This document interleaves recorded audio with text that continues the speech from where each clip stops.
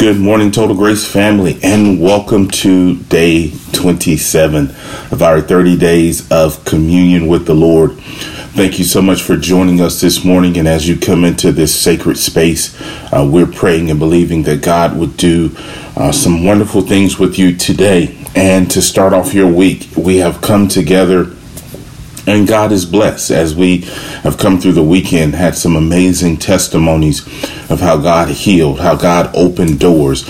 We're receiving testimonies from all across this nation and from around the world of what God is doing when we commit ourselves to communing with Him and being devoted to His Word. So thank you, ma'am. Thank you, sir, for committing to us, committing with us to lift up the name of Jesus. To remember, we're deepening our relationship with God through fellowship, the fellowship of communion, the fellowship of reading His Word, praying, meditating. Those are all the tools necessary to deepen our walk with God. And you know your walk with God gets deeper for when you start to converse about what God is doing and about the things that God has said. It starts to ooze out of you. For the Bible says, out of your belly shall flow rivers of living water. And we thank God for the living water that is flowing out of each and every one of you who are participating with us in this daily communion. And I want to clarify, on yesterday, I made an announcement, this book here, 100 Names of God. So what I'm going to do, as I said yesterday, is the first three people who email me at totalgracela@gmail.com. Again, that email address, totalgracela@gmail.com. The first three people that email me, I'm going to drop this book in the mail to you. Please, when you email me, include your mailing information. I want to get this book in your hands. We talked about it yesterday, so if you want more information about what was said specifically from this book, go back and watch yesterday's message, and I'm sure you'll be blessed by what you will learn about Jehovah Rapha, the Lord who heals.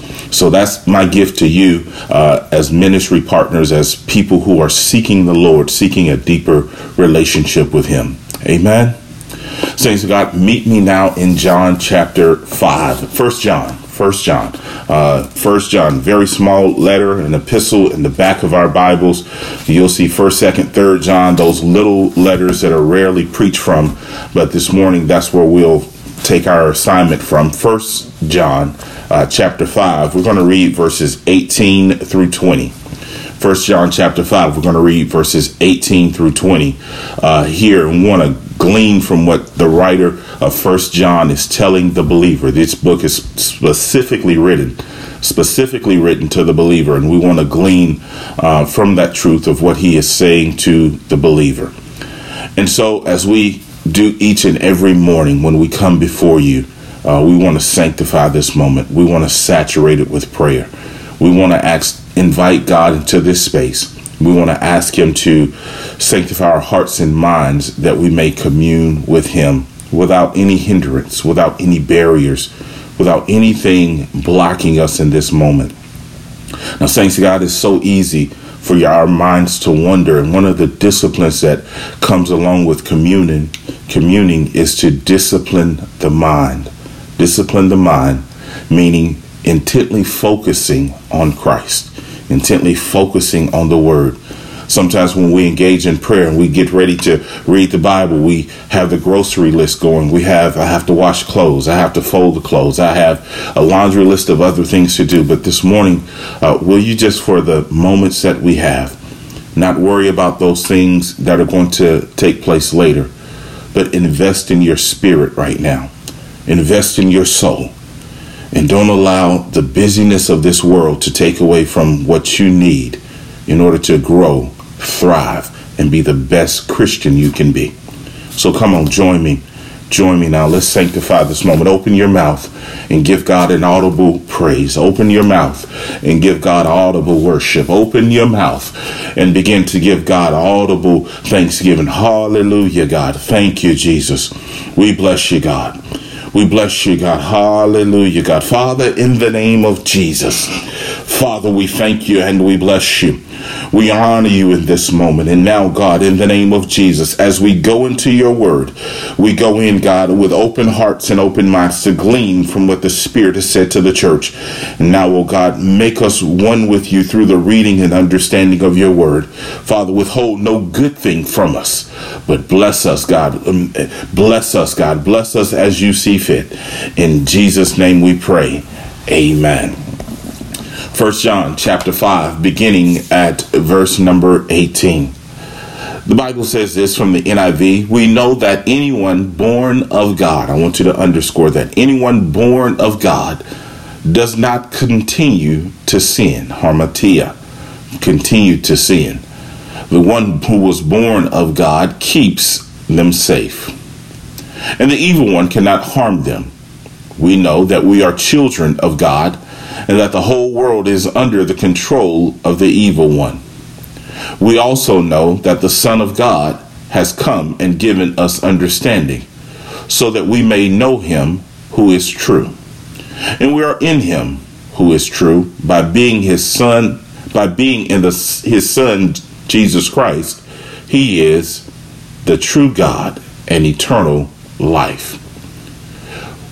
The writer here of John, 1 John, starts each statement, these are declarations, with the phrase, we know. We know. Gnoska. We know. He starts each phrase with the term, we know. He is reminding believers that we have overcome, that you are victors.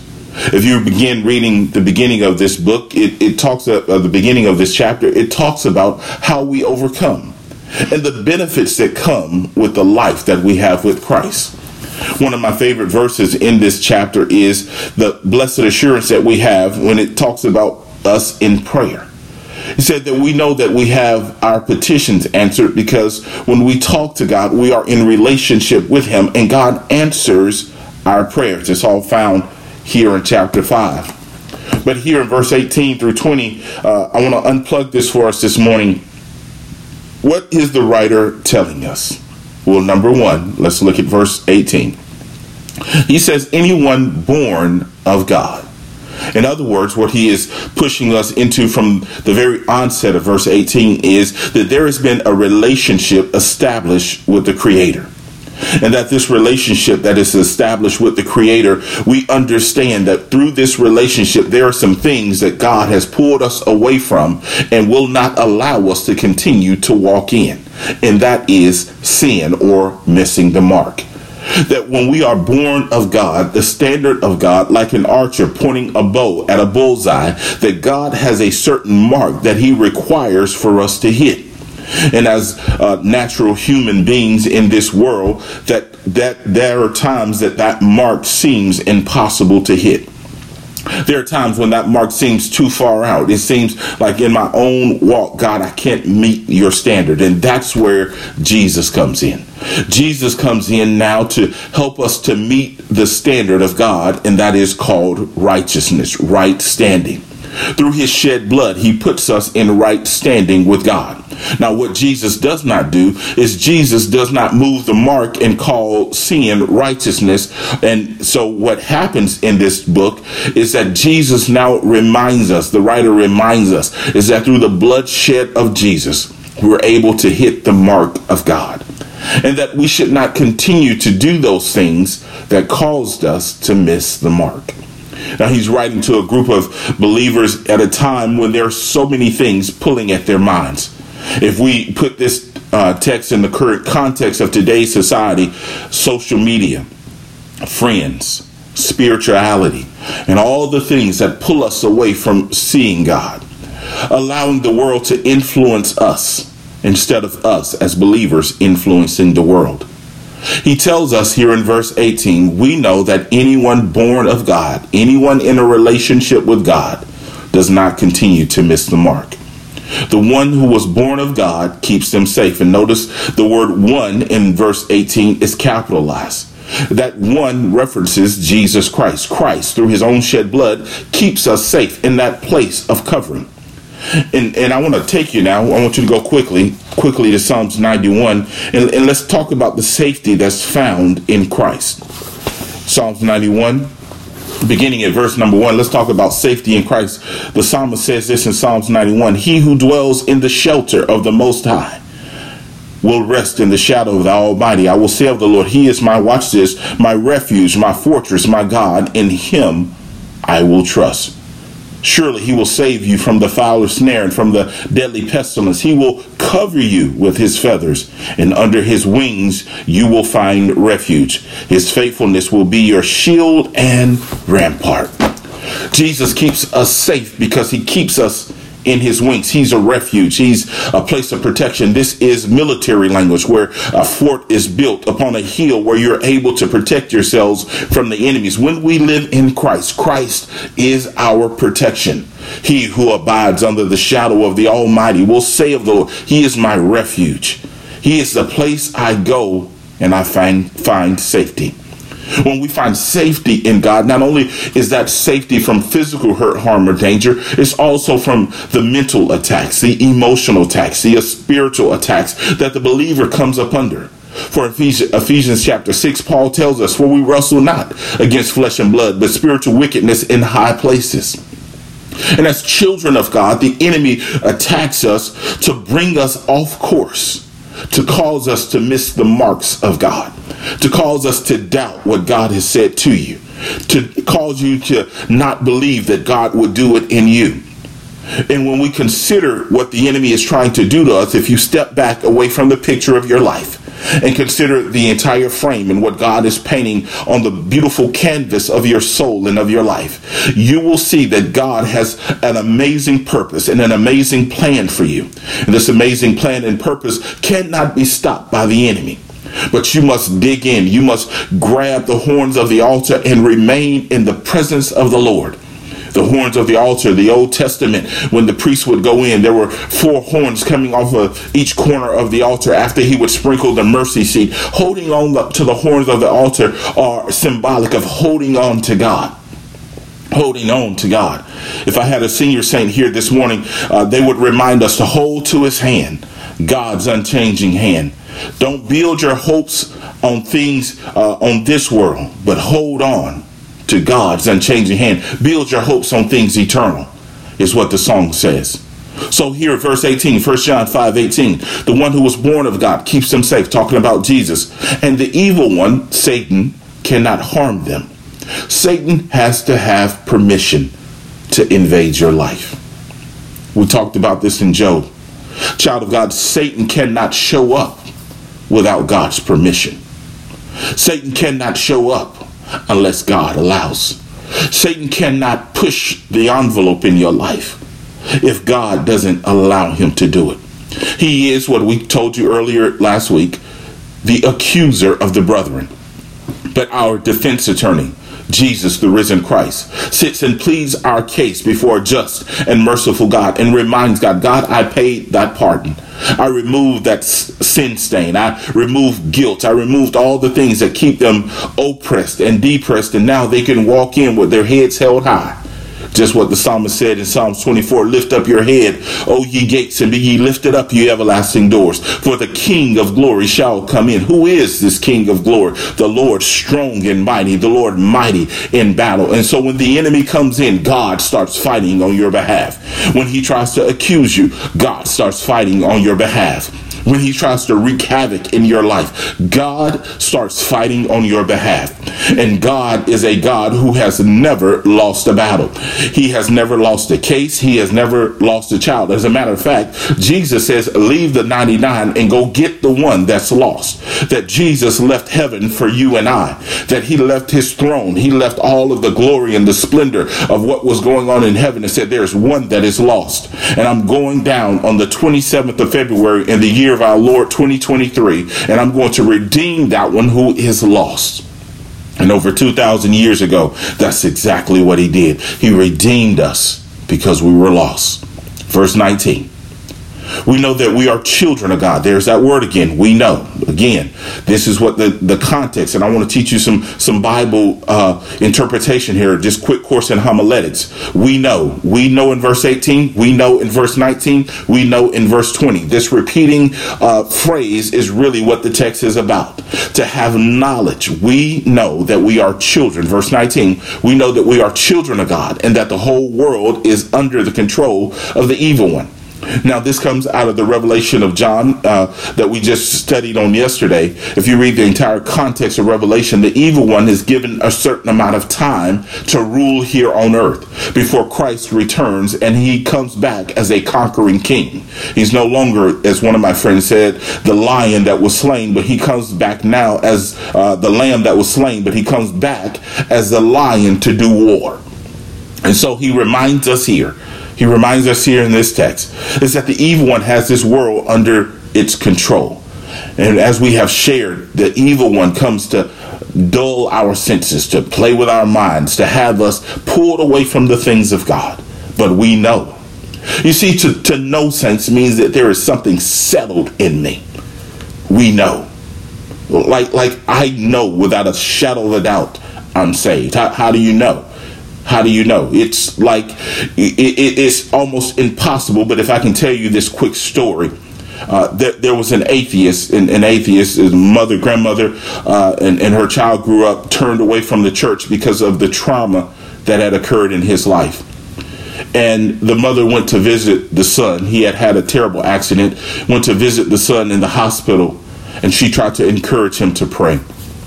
The son refused and said, "Mama, I don't believe in your God. Your God wouldn't have allowed me to be in this shape." And in her own way, this mother began to share Christ. And she asked her son a litany of questions. She asked him first, she asked him, "Can I see your pain?" And he looked at her with a confused look and he said, "Mama, you can't see where I'm hurting. It's inside." She asked him, "Can you feel my pain?" And he said, "Mama, you can't feel my pain. It's all over my body." And she looked at him with the greatest grace she could offer and said, "That's Jesus. You can't feel him. You can't see him. But you have to know of a surety that he is in you." She offered Christ to her son, and in that moment, tears welled up in his eyes. And he accepted the Lord Jesus Christ because what was happening inside of him was something he could not explain to her or articulate, but it was something he felt deep. It was the pain of the trauma that had happened in the accident. The mother was trying to share with him the triumph that comes when we put our life in the hands of Jesus. That there are times you may not feel him, but you must know of a surety that he is there.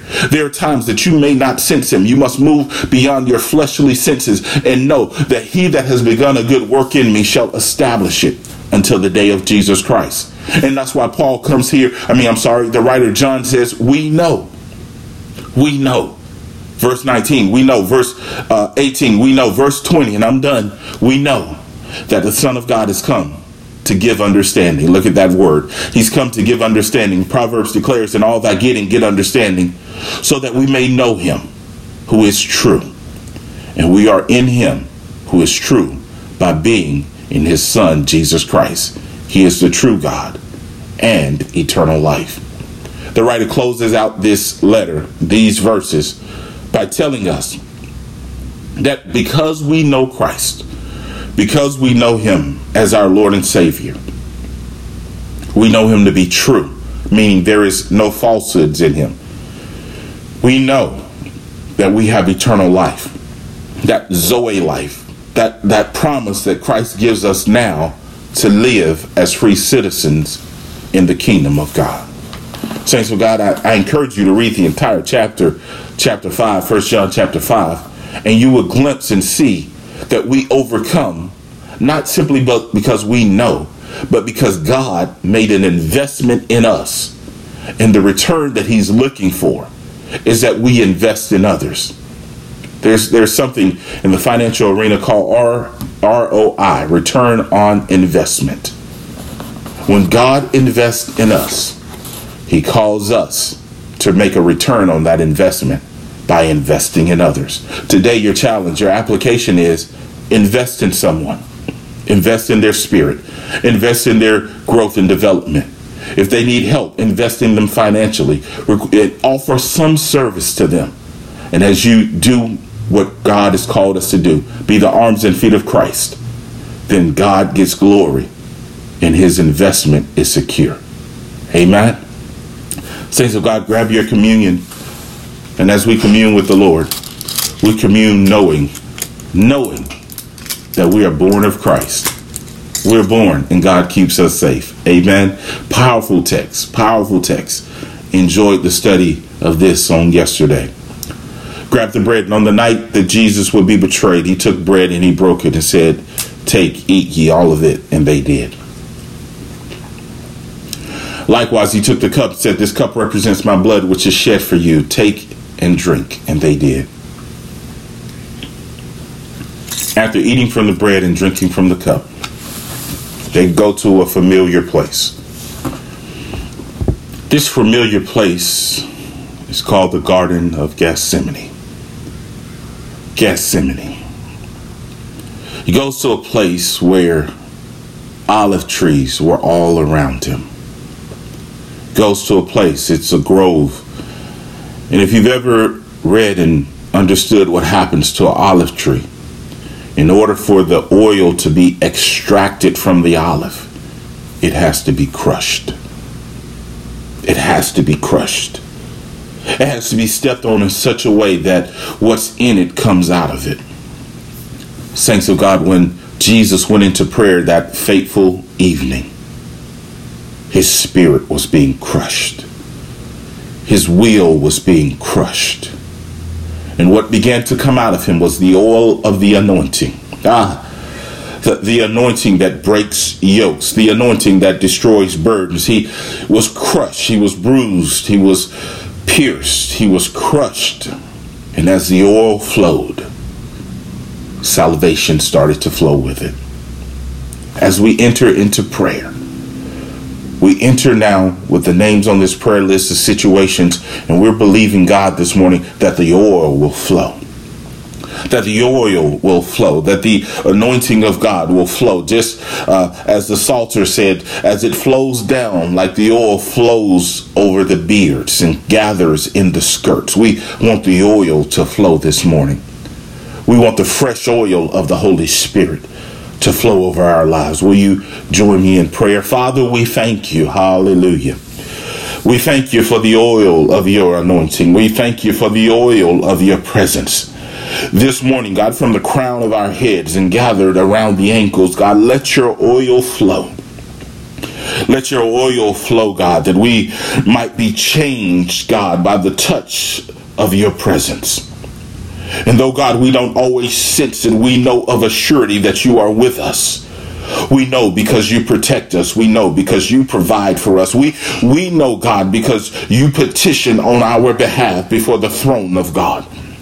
And so this morning, God, as we lay hands on this prayer list, God, we pray that the same oil that rescued us from sin now rescues them from the situations they're facing, rescues them from unemployment, rescues them from loneliness, rescues them from bereavement, rescues the brother with a troubled mind, rescues that marriage, rescues the wayward child. God, send down the oil of your anointing, God. Father, we thank you this morning, God, for our children, our families, our wives, our spouses, God, the husband, God, that's caring for his family. God, send down an anointing. And as the oil flows, God, Father, let your countenance rest upon them like it rested upon Moses when he comes out of the mountain after spending time with you. Bless us as we go forward, God. We bless you. We thank you. We honor you for the oil. And this is what our prayer is this day in Jesus' name. And the church said, amen. Saints of God, that has been our devotion, our prayer, our communion. Continue to walk with God. Day 27.